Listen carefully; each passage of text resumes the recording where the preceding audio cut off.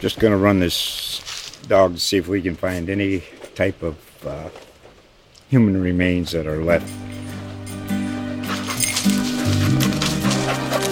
Listen to Where Secrets Go to Die, The Disappearance of Derek Hennigan. From the Detroit Free Press, a new podcast set in the woods of Michigan's Upper Peninsula. Available on Apple, Spotify, Freep.com, or wherever you get your podcasts. The Duly Noted podcast is brought to you by Zaxby's. Cure your cravings. Stop in today or visit Zaxby's.com, and by ViStar Credit Union with locations across Gator Country. Visit ViStarCU.org.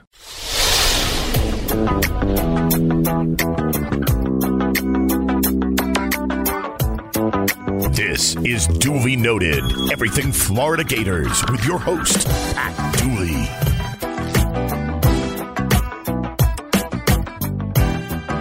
Okay, welcome into the latest Duly Noted podcast. Again, only one this week since there's no game Saturday. We will look at some of the other games being played in college football, and I'm looking forward to a Saturday right away. You know, usually we get those bye weeks very late, but we get it very early this week. Just watch a little bit of football. The games themselves aren't overwhelming, but here's the way I'm looking at Saturday. And really, there are some decent games Thursday and Friday, too. But here's the way I'm looking at Saturday. There's enough on. There's something on. We didn't even get to watch the late game on Saturday night. So really all we've seen in college football-wise is the Florida-Miami game. And that didn't leave the greatest taste in anybody's mouth. So there'll be something, and it'll be good, and I'm going to enjoy it. Anyway. But I digress. Let's put it that way.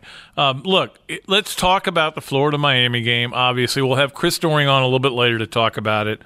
I'm not going to get into the Citrus Bowl or whatever they want to call it down there. It is one of the worst places to go to a game in the country. And I know that because my complaining about it, both on radio and other interviews I've done and in my column, everybody keeps responding to me the same way. They've had bad experiences. I haven't talked to anybody who's had a good one except my daughter. And even her good experience was bad. The reason she had a good experience is she's never been a student for a game before. And she had a blast from that aspect, standing up, screaming, yelling the whole game, winning the game. But, yeah, she almost also thought she might have to go leave the stadium because she was so hot. That's not the problem. It was hot. We get that. There are just so many other problems. It's like a logistical nightmare.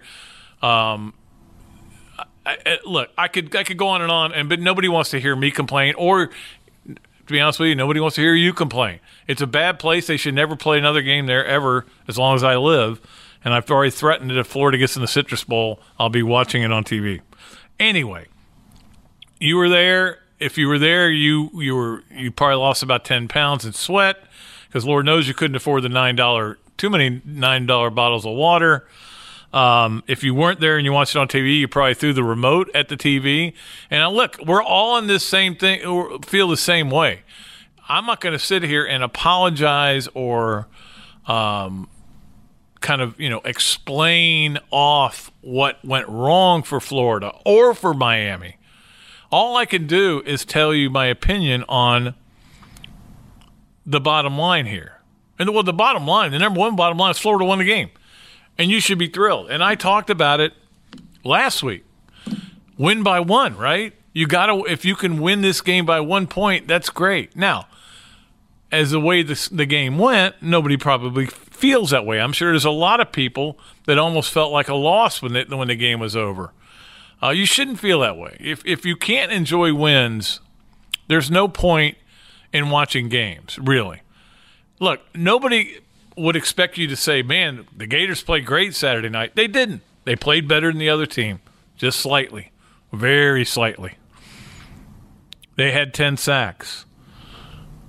They were relentless in their pass rush. They made a lot of big plays in the game. They made just enough. Their kicking game was the better of the kicking games. Their punter out-punted the other team's punter.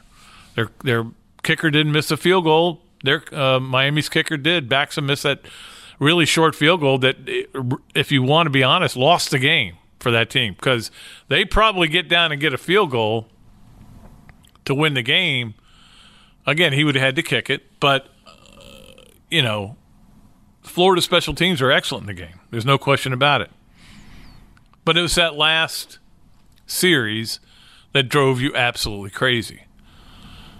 For them to convert a 4th and 34 on a pass interference and then get a 3rd and 15 on a pass interference and then almost get a pass interference in the end zone, which would have put the ball on the 2-yard line. And I literally am just sitting here going, Florida just lost the game. And you see the referees discussing it, and Robbie's the one who said it. He goes, you can't call face guarding in college football. That's not a legitimate penalty. And when you see them discussing it, you're thinking this may not hold up, and they pick up the flag and they go, there was no contact, so there is no penalty. That was to be honest with you, that was the play of the game. That was the biggest play of the game, because Miami's probably going to win that game if that flag isn't picked up. And I'm sure there's a lot of Miami fans who are feeling like, man, we blew it. We should have won that game. Well, you shouldn't get sacked 10 times either.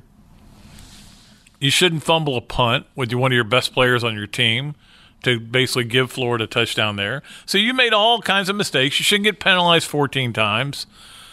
Both teams played very sloppily. And I'm going to get to why they played sloppily. Also, I'm going to tell you why Felipe Franks didn't play badly at all. That may freak you out. Right now, we take our first break of the day here on the Duly Noted podcast at Gatorsports.com.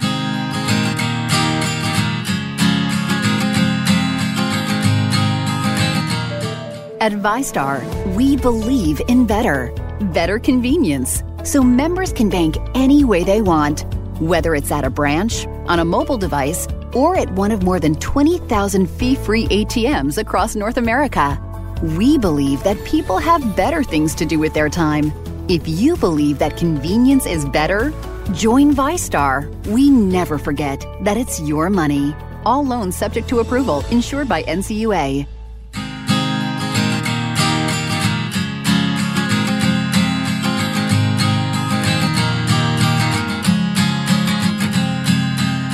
Okay, let's start out with why this game was so bad. It has nothing to do with week 0. It has, you know what it has to do with? Week 1. It has to do with the fact that this was the first game for both these teams. And it has to do with the fact that they both have real issues on the offensive line. Not only was Miami starting a redshirt freshman at one tackle and a true freshman at the other, they had a center start in the first game of his career. I don't know how many of the false snap penalties maybe were his fault. I don't know. I haven't studied it that close. And then you had Florida with 3 new starters as well. And when you have that, it's going to be a little sloppy sometimes with the offensive line starters. The fact that it was the first game of the year. I do believe this, and I don't know it to be true. I'm just saying what my explanation for a lot of it was is that because it was such a big deal, and we talked last week about don't let the hoopla get to you, because it was such a big deal. Because, the atmosphere was incredible. It was like a Florida-Georgia game with a lot more hate. But it was. It was split. I was stunned that Miami did travel as well as they did. I give them credit. I thought they might not have a big crowd, but they hate Florida so much that they showed up. And it was a 50-50 crowd. And I'll tell you, we were coming into the stadium finally, with about 20 minutes to go before kickoff, and we saw the Miami team coming in, and the Miami crowd, like they were going through the concourse to get to the field, and the fans were all around them and going nuts and taking pictures, and it was loud. And I looked, and that Miami team looked like a good football team. On the hoof, they look like a top 20 football team, and I'll get to that in a minute. And I was like, well, I think Florida may be in for a little trouble. This looks like an athletic, fast, and big and strong guys. They look good. So you got that going on. You had all this hype. They're better than maybe we thought. Florida might have underrated them, which is just stupid. Why you would ever underrate a rival, underrate a team in the first game of the season when you know they could have all kinds of tricks. Underrate, and I don't know that they did, but I'm suspecting they did. How you can underrate a team that's got good players. You know they have good players. You know some of these players, so you know they're pretty good.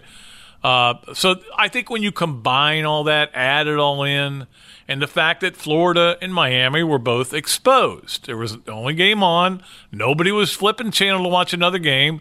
Nobody was like, wow, I turned it over here, and Georgia and Vanderbilt just had their 8th turnover of the game or something like that. And that's the thing.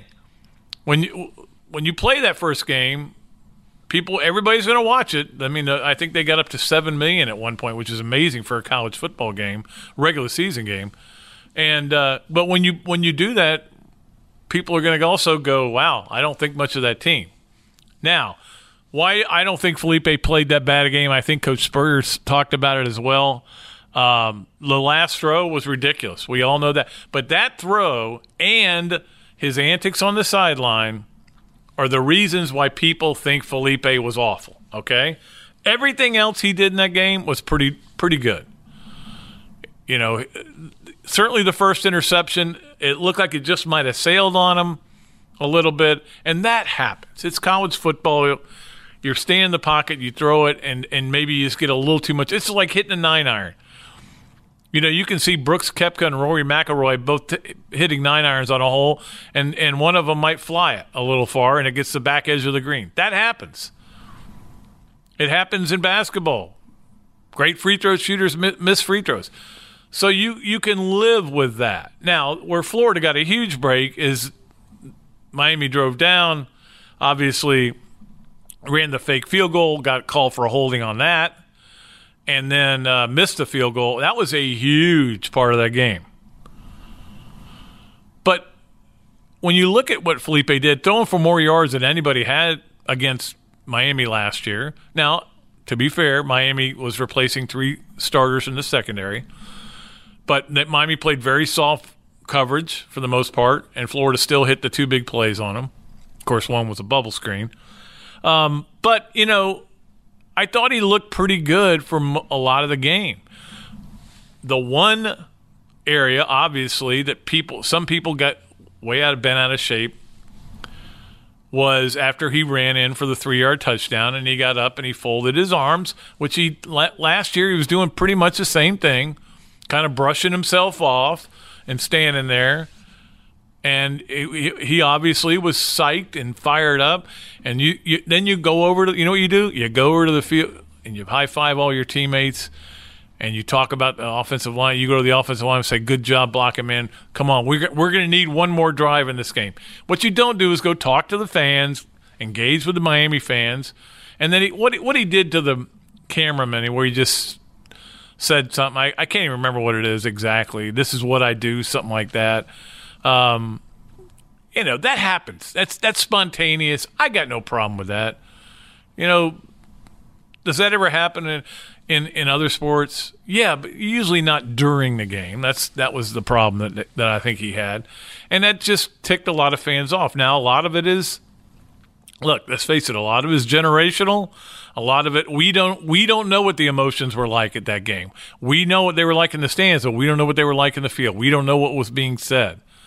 The trouble is when you turn around and the next play you have is a first down play and you got 4.5 minutes to go, and you throw that pass. Now, I know he was hit on the play, and I agree it wasn't a great call to throw that, but maybe he wasn't focused. Maybe he was, and it just wasn't a good throw and didn't make a good decision. But because of that, I think a lot of people, the narrative is Felipe Franks is back to being bad. And I don't think that's true. What we didn't see was Felipe Franks is really good. He's ready to take that next step. We didn't see that. What I think we saw was Felipe Franks is about like he was last year, which was better than he was the year before. But you hoped he would go a little bit further. And he still might. Right? He still might. You're 1-0 on this season. You're going to be 2-0, okay? And then it gets really serious.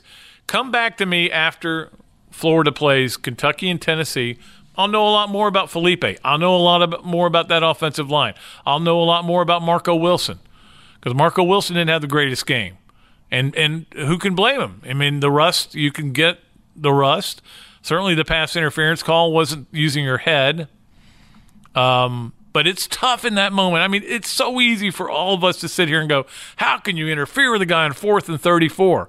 Well, you're going up trying to not let him catch the ball, and sometimes hit guys. It's not on purpose, or maybe it is on purpose, and maybe, whatever. But it happens. That's what makes college football great. And that's what I wrote about a little bit in my column for Sunday's paper. The cool thing about this game was this was the celebration of 150 years, and this is what we loved about it. College football, you never know what's going to happen next. This isn't like the NFL, where you would never see a game like that in the NFL. But it was just wild and crazy and mood shifts and everything, and it's played by a bunch of kids who aren't getting paid. Now, I don't agree that they should. I mean, I agree that they shouldn't be paid, and I have a lot of thoughts about that, but I don't want to get into that now. The bottom line is these are 18, 19, 20-year-old kids, and they get emotional. Sometimes they make mistakes. But, for that last series, I cannot ever imagine. I don't know that I've ever been through anything like that, watching it and not able to write, because, look, the bottom line was my column was going to have one tone if they won and one tone if they ended up losing that and blowing that game. And until one of those things was decided, I couldn't really write. Plus, I had to do the grades and the 1A story.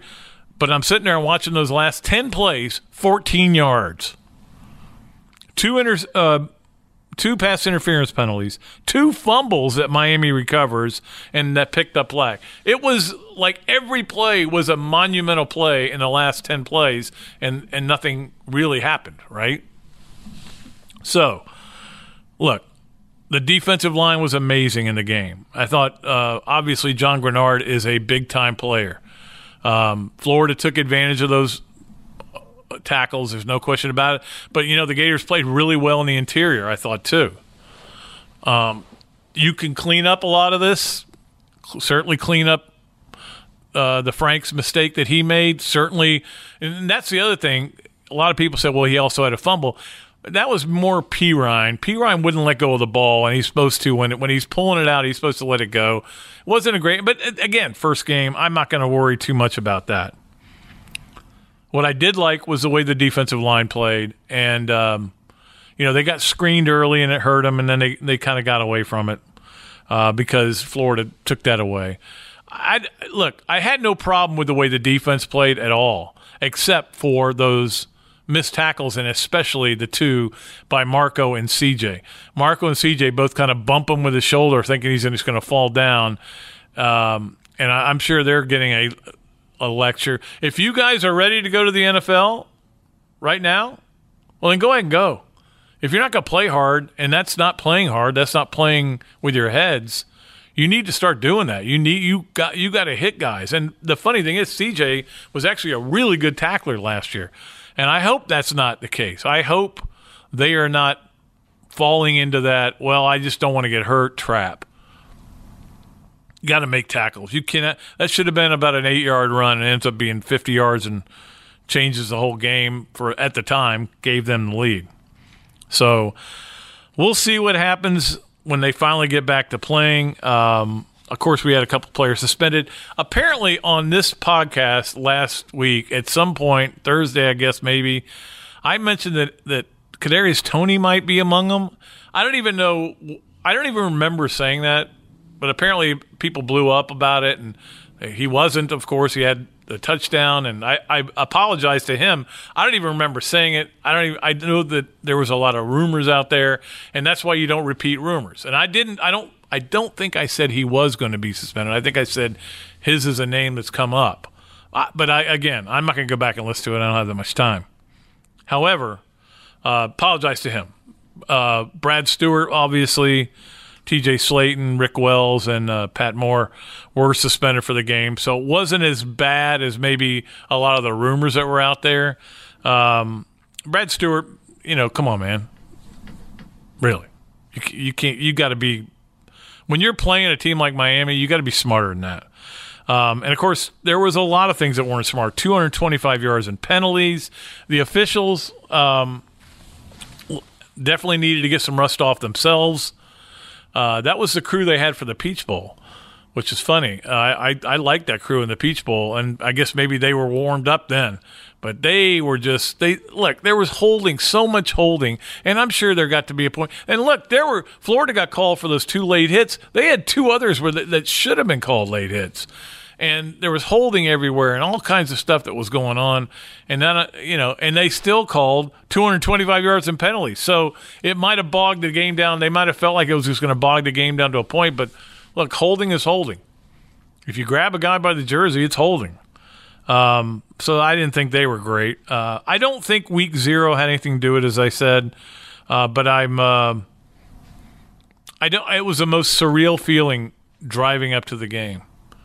And I was like, really? Florida's playing a football game today. Are you kidding me? It just never felt like there was going to be a game. It felt weird the whole way. That's my take on it. Time of possession, how about this? 36 minutes, 13 seconds for Miami, 23-47 for Florida. Florida had 4 turnovers. Florida had 100 yards in penalties. Florida won the game. And in the end, guys, that's what matters. You won the game playing really poorly, I would say. You had a lot of positives, and that's my column for Wednesday's paper. There was a lot of good news and a lot of bad news. The thing is, you got to make the bad news history. You got to make the bad news go away and keep the good news and have even better news. All right, we are going to take a break. We're going to come back, talk about Urban Meyer being at the game. Also, we got some spreads. But first, we're going to talk to my good friend Chris Doring. Look forward to having him on the show. You're listening to the Duly Noted podcast at Gatorsports.com.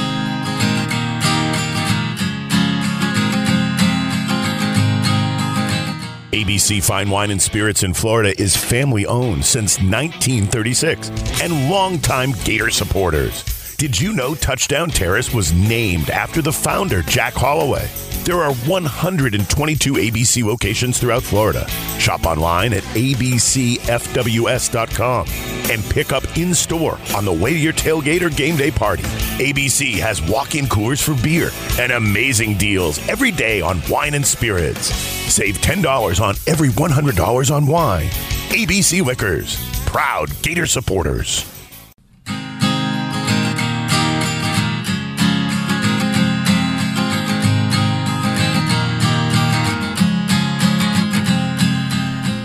Okay, welcome back to the Duly Noted podcast here at Gatorsports.com. It's a real honor and a pleasure to be joined by my friend Chris Doring, of course, great All-American at the University of Florida. Went on to a fine NFL career. Now he's the king of all media. He's doing radio and TV and mortgages, and you got it all going, man. It's a lot, bro. I may have too much going, but it's all good stuff. It's fun, and trying to enjoy being a father as well, man. I mean, you just had your daughter graduate, right? Mine's in her beginning of her senior year. It goes by quickly, doesn't it? It's unbelievable. I was looking at a picture of her the other day. I couldn't even remember her being that old. But yeah, she's settling in over there at the University of Florida, so that'll be great. Nice. All right. First of all, Chris, obviously there are a lot of gnashing of teeth after that game, and no matter how much you remind people that it was a win, they still are upset because they see it, they project other performances like that. And what I think a lot of people have to understand is you usually get better, and Dan Mullen teams do get better. But when you finished watching that game, were you in the studio up in Charlotte? Yeah, I was in the studio, actually. We did an alternate broadcast, kind of a homer broadcast from the SEC's perspective with me and Dari and Chiz and then Danny Warfel. So between me and Chiz and Dari, a lot of Gator love from us three alums. Yeah, when the game was over, did you feel like a lot of people felt in terms of thank goodness they won the game? Yeah. There was a lot of bad things that happened, but they won the game. Yeah, I think there's a lot of dynamics involved. First of all, I did feel happy that we won the game. When all those things happen, especially down the stretch with Florida trying to give away the football game, you're thinking we're going to lose. We're destined to lose this football game, and to be able to win it despite all of the warts on that thing, it's a positive. With that being said, everything that went on in that game, I believe, is fixable. I mean, I think you have a situation where you have missed tackles that were terrible on defense that you can fix. I think you can get guys to understand situations a little bit better. The 4-minute situation at the end where you're trying to run the clock out, it's a learning experience. I think there's a lot that you can take from that game and get better on. The great part about it is Florida has a bye week now, so you take everything you did poorly in that game and you really focus on it this week. You don't have to turn the page and look to the next opponent. You look back and self-scout a little bit. So I like that dynamic.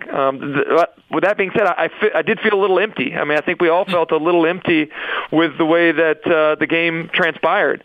I think a lot of that has to do with the fact that Florida was the only team playing and that all eyes were on that game. And so you're dissecting it maybe a little harder than you would typically.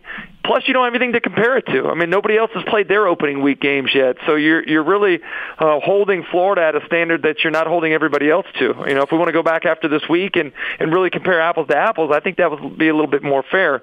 But I think the other thing is that we built Florida up to be something over the offseason that we really had no tangible proof of them being. So we're being victimized by our own level of expectation that may or may not have been fair. And I agree with you. I think Florida will get better. They typically have.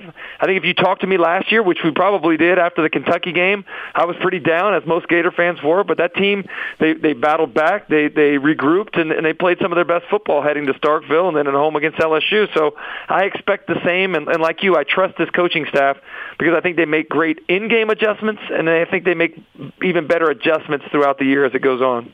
You know, it's funny. I was talking to Scott Strickland yesterday, and he said, you know, this was just like our Kentucky game, except we won this one. You know, but it was a lot of the same problems that they had in that game. And obviously a lot of the focus is on Felipe. I think he didn't play as bad a game as a lot of people think. However, the one huge mistake, it was clear it could have cost Florida the game. And the other thing was some people, you know, in the get off my lawn mentality, didn't like him mugging up for the cameras and talking to the crowd. Yeah. So, you know, I don't know. I mean, you wouldn't see Danny Werfel do that, but you might see Doug Johnson do it. Yeah. Well, here's the thing. I think there's a time and place for all of that. I think the problem is that it was taking place while the game was still going on, and it was almost like a celebration as if the game was over. The thing that I think disappoints all of us a little bit is that, you know, we were told how all off season he's matured, he's become a leader. Those aren't things that leaders typically do, especially at the quarterback position. You know, I understand, you know, Baker Mayfield's a fiery guy and lets his emotions get the best of him sometimes, but I think you have to be able to remain focused throughout the entire 60 minutes of the game. And when you're high-fiving with fans and talking trash to the Miami fans, it distracts from your focus of finishing in the game. And that's exactly what happened. You know, he threw a great ball down the hash to Josh Hammond, finished that drive with a run of his own, and then celebrated a little bit too much and lost focus of the fact that the game wasn't over with. When you go out in a 4-minute situation, the design is to run the clock, force the opponent to use timeouts, do everything you can to bleed that thing down. And on first down, when your coach trusts you to throw the football, you got to recognize if it's not there, let me go ahead and take the check down. There was a guy wide open in the flat. Throw the ball to him. Hopefully he knows the situation and stays in bounds and allows the clock to run. But the last thing you want to do is force it into coverage, especially on first down, the way that he did. I mean, it's almost better just to take the sack in that situation and let the clock keep running than it is try to throw the football into coverage. Yeah, I mean, it was just a stunning development, and I literally – from that point on, I kept waiting for Miami to score, and I was going to see a Miami guy running in the end zone. That was going to be the game. Yeah. Florida was going to lose. But it didn't happen, and a lot because of that pass rush. I mean, Jaron Williams played a real good game, but to get sacked 10 times, I know the pass rush was really good, and most of it was against not max protect, but they were keeping a guy back in there. Yeah. Against. Let me go back and say one thing about quarterbacks too. I agree with you on what you said, Pat, about Felipe Franks. I thought he played really well. The first 3 quarters, I thought he stood in there under duress. He had free blitzers coming at him. He's throwing the ball with some touch, dropping it in nicely. I think he misplayed a couple of the sides where he could have gone to the backside and had a better opportunity. But that all comes with practicing a little bit more and getting a better feel playing in the games. But I thought the problem was he reverted in the fourth quarter when when you need him most to play with that poise that he had earlier in the game. So to flip-flop that, I agree with you with Jarren Williams. I thought Jarren Williams showed incredible poise for the majority of the football game, especially because of all the pressure that he was under. And you're right, they tried to keep a back in there to chip, and they certainly were sending him over to the left where that true freshman was. But when you got a redshirt freshman on the other side, it's almost like pick your poison. Where are you going to send the extra help to try to protect? I thought the crazy thing, though, Pat, was Dan Enos' comments publicly criticizing Jarren Williams for not playing very well and missing big plays. That very well may have been the case. I thought there was a lot to build on from his performance, but to call him out in the media the way he did, that was a little surprising to me.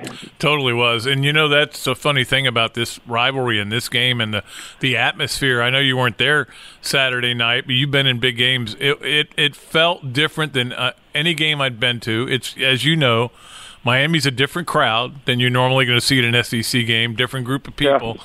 And but it just felt so intense. So I kind of got why Felipe did that. I get why Dan Enos is so disappointed. I mean, that was a game that was there for the taking, and they couldn't take it. No question about it. But, we'll see. If you were an AP voter, where would you drop Florida in the poll? Not at all. I mean, there's no reason to drop Florida in the polls because we don't know what anybody else is. Who are we going to put above them that hasn't done anything to prove they deserve it? Now, if we go out and watch the games this weekend and there's some great performances by Texas A&M or great I'm not even going to count Texas A&M. If Auburn goes out there and rolls Oregon, maybe we consider moving Oregon up. But I'm not going to punish Florida for a win when nobody else has done anything to deserve to be advanced. So at this point, that would be the craziest thing I've ever heard. Hey, before I let you go, you have a history with Indianapolis. What was your thought on Andrew Luck retiring? It was surprising. I mean, the timing of it was obviously really surprising. In the middle of the Florida game, freaked everybody out in the press box, man. Everybody was especially the game's going on, the Colts are playing, and he's on the sideline and the news breaks, and the fans start booing him. That, to me, was the most disappointing part of it all. I played for 2 years in Indianapolis and really enjoyed my time there. I feel like they're knowledgeable football fans. And I understand the disappointment of losing your quarterback, especially the timing of it all. But in a day and age where we're worried about player safety, the rules are being tweaked to make sure that the players aren't put in jeopardy. This guy's mental health seemed to be in jeopardy. The fact that he was going down this path where he wasn't feeling fulfilled, every right, our forefathers talked about that, the pursuit of happiness. I mean, we all have the right to do that, and I understand it seems foreign for anybody to decide that they don't want to play professional football anymore and to get paid the money he was. But I seriously can relate to a guy that's been as hurt as much as he has. They haven't helped him particularly an awful lot with the offensive line to keep him from being hurt. And the mental side of constantly having to go through the rehab. I remember when I tore my Achilles, Pat, it was a dark time just trying to feel like you're not a part of the team. You're working hard to see if you can even get back to where you were before. And he's had to do that multiple times. So I understand where he is. I have a hunch that once he sits out and once he's feeling healthy again, he'll have that itch to play because he's still relatively young in terms of what quarterbacks are able to play to these days. But for them to boo and for people in the media to question him the way they have, it's beyond me. Well, so Saturday, you don't have to worry about the Gators. You can be calm about the Gators. But there's a lot of good football, and I think it's going to be fun to kind of watch all of it. It is I'm a little, maybe am I spoiled here because there is a lot of football on, and we haven't had a lot of football on, but outside of the Oregon-Auburn matchup, any SEC team that you're really excited to watch this weekend? Well, look, I'm going to watch some of Georgia Vandy just to see. Yeah, that's a good, that's a good see one. What Vandy's got. And then, Yeah, the Memphis Ole Miss game. There's nothing on at noon. That's the biggest problem, and so that's the only game that's even maybe worth watching. But it's not the greatest schedule. Yeah, it's weird, Pat. Though, isn't it? Like 3 SEC teams. You got Missouri going to Wyoming. You got Ole Miss going to Memphis. You got Mississippi State traveling to the Superdome to play against Louisiana. Those are interesting ways to start the season because it's almost like a road trip light. You practice going on the road. You practice what it's going to be like when you take on, an SEC opponent. It's not the most hostile environment. So, it may not get you going in terms of fan interest watching it, but I do think it's a nice little warm-up for those teams to kind of to get things together in that first week of the season. Do you know that it's further from Columbia, Missouri to Gainesville than it is from Columbia to Laramie, Wyoming? There's a great stat for you. And they're in the SEC West. Yeah, that makes a lot, or SEC East. That makes a lot of sense. Don't get me started on that. He is Chris Dorian. You can hear him on Sirius Radio, see him on the SEC Network, and of course he has a great mortgage company down. Where is your building anyway? Right next to Fresh Market, man. Right here next to Salter Fiber's office. Yeah, across from the Community Playhouse. So right here in the center of the kind of financial area. All right, we will be back with more of the Duly Noted podcast after we take a quick break here at Gatorsports.com. I'm your host, Pat Dooley from the Gainesville Sun and Gatorsports.com, and this is the Duly Noted podcast presented by Zaxby's. Okay, well, it was like when somebody said Urban's here at the game, I was like, well, wait a minute. Wasn't he on Fox Sports? They must have taped that, I guess, and then he came here to this game, and I talked to Scott Strickland about it. He invited him to come down. He wanted to, hey, we like to bring in our successful coaches and be part of something special.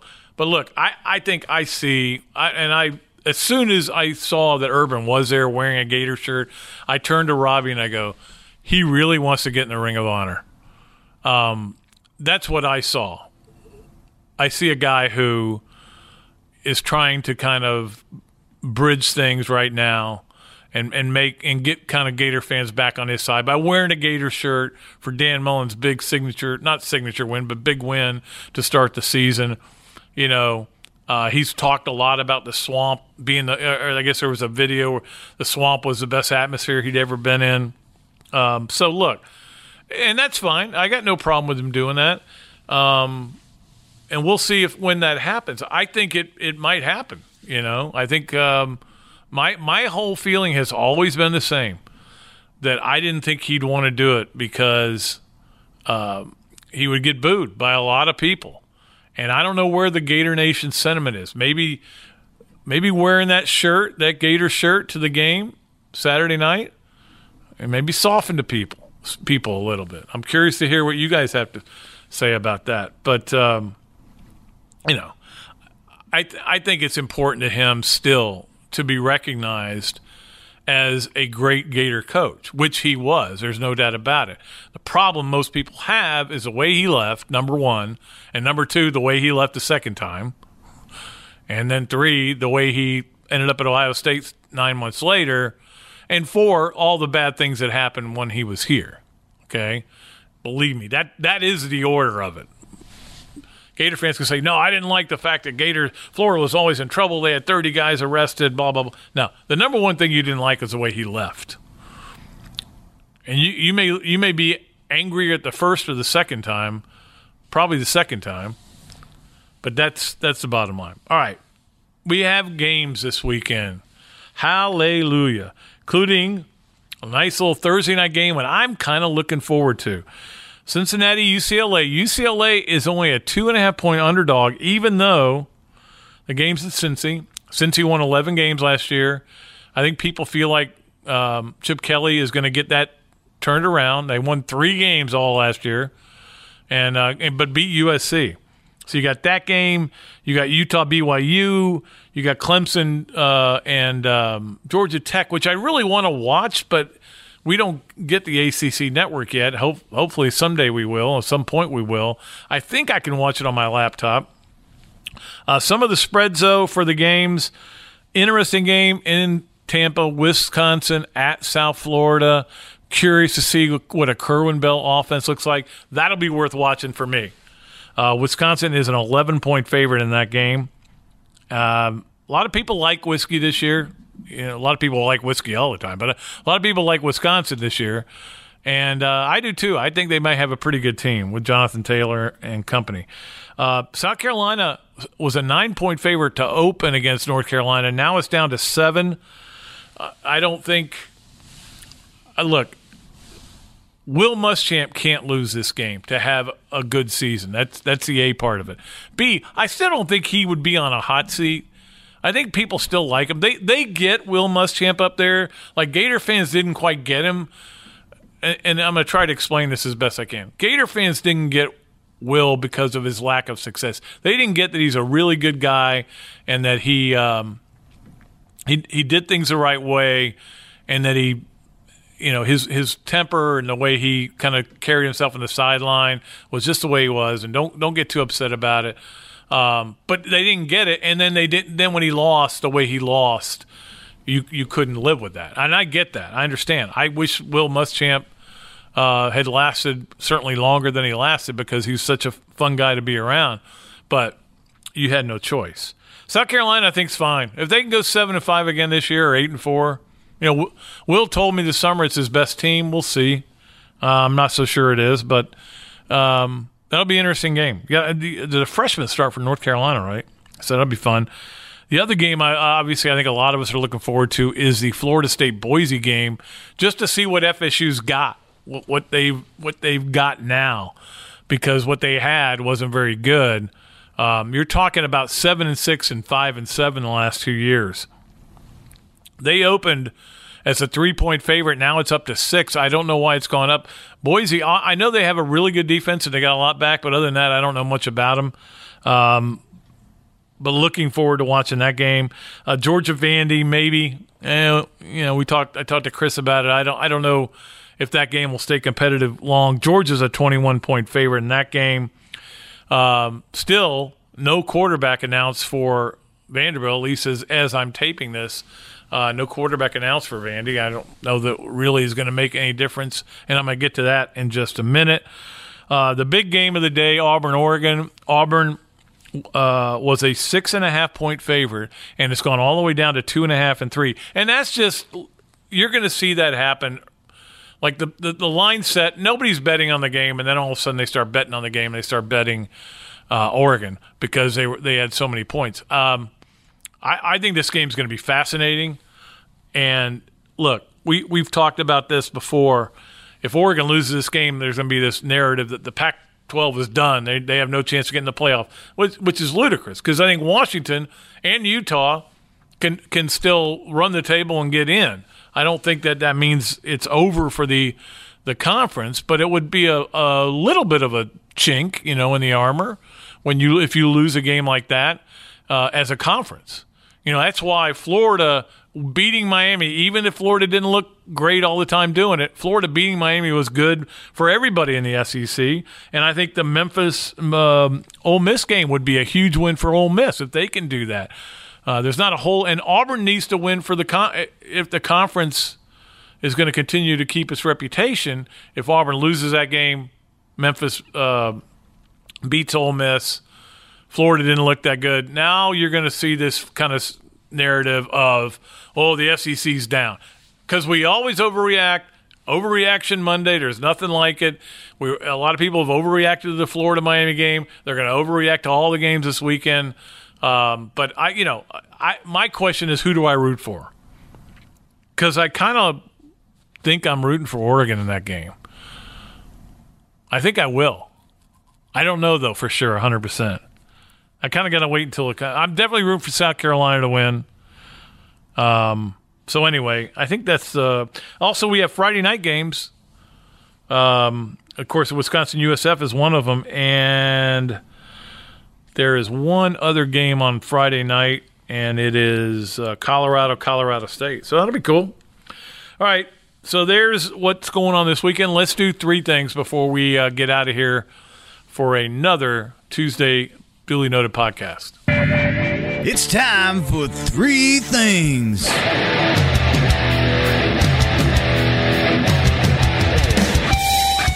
3 things.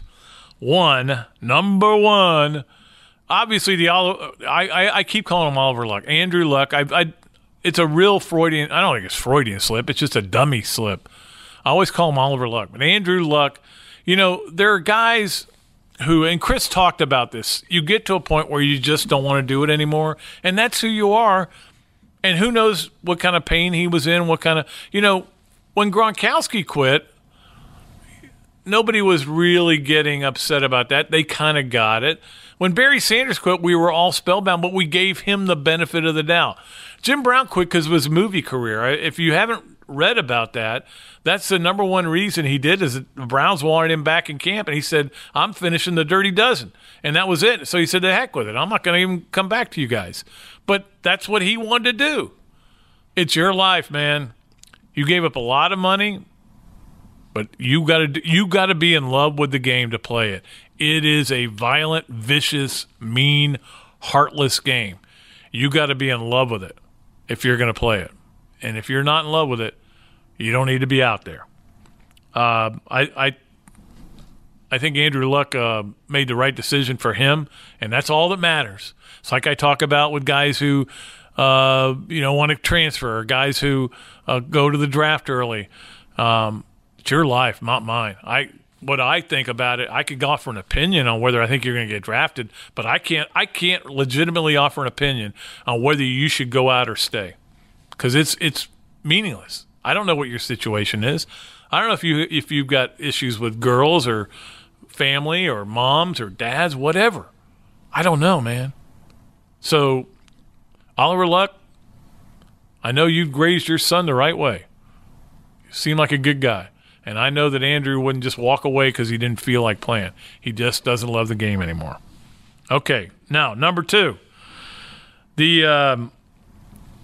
This thing with depth charts is starting to drive me crazy, and I've almost gotten to a point where I want to tell schools, please don't give us your depth charts anymore. We don't want them.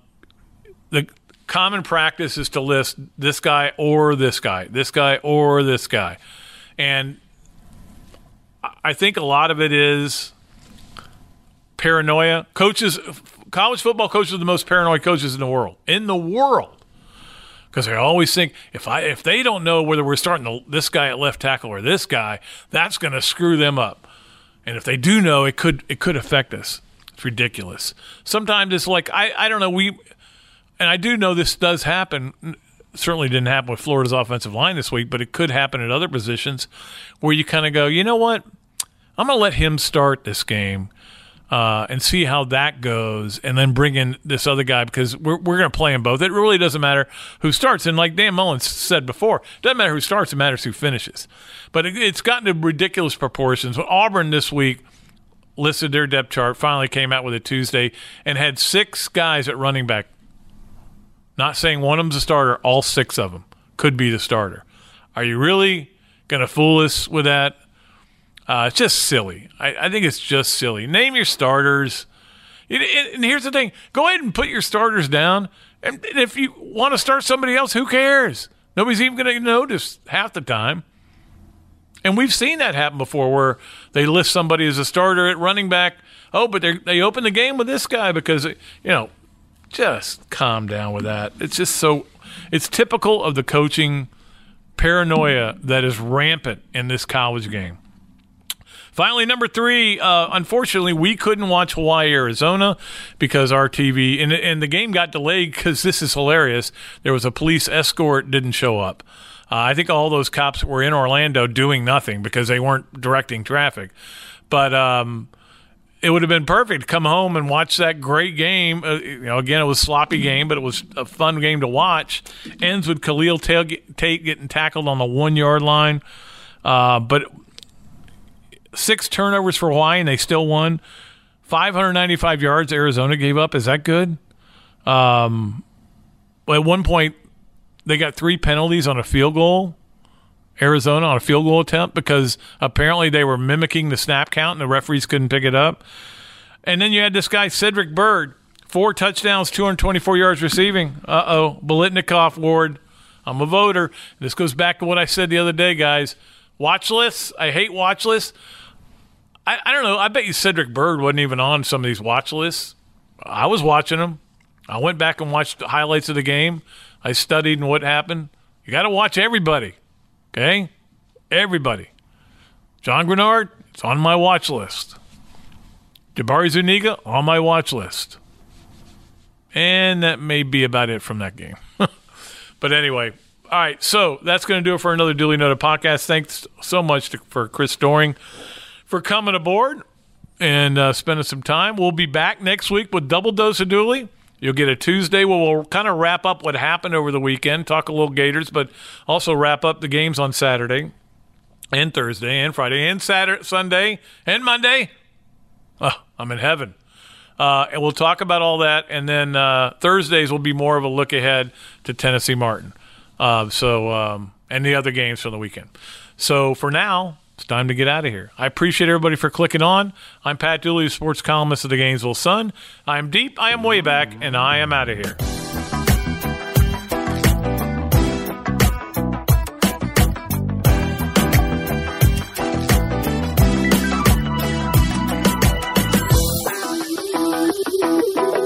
The Duly Noted podcast is presented by Zaxby's. Cure your cravings. Stop in today or visit Zaxby's.com, and by VyStar Credit Union with locations across Gator Country. Visit VyStarCU.org. Just going to run this dog to see if we can find any type of human remains that are left. Listen to Where Secrets Go to Die, The Disappearance of Derek Hennigan. From the Detroit Free Press, a new podcast set in the woods of Michigan's Upper Peninsula. Available on Apple, Spotify, Freep.com, or wherever you get your podcasts.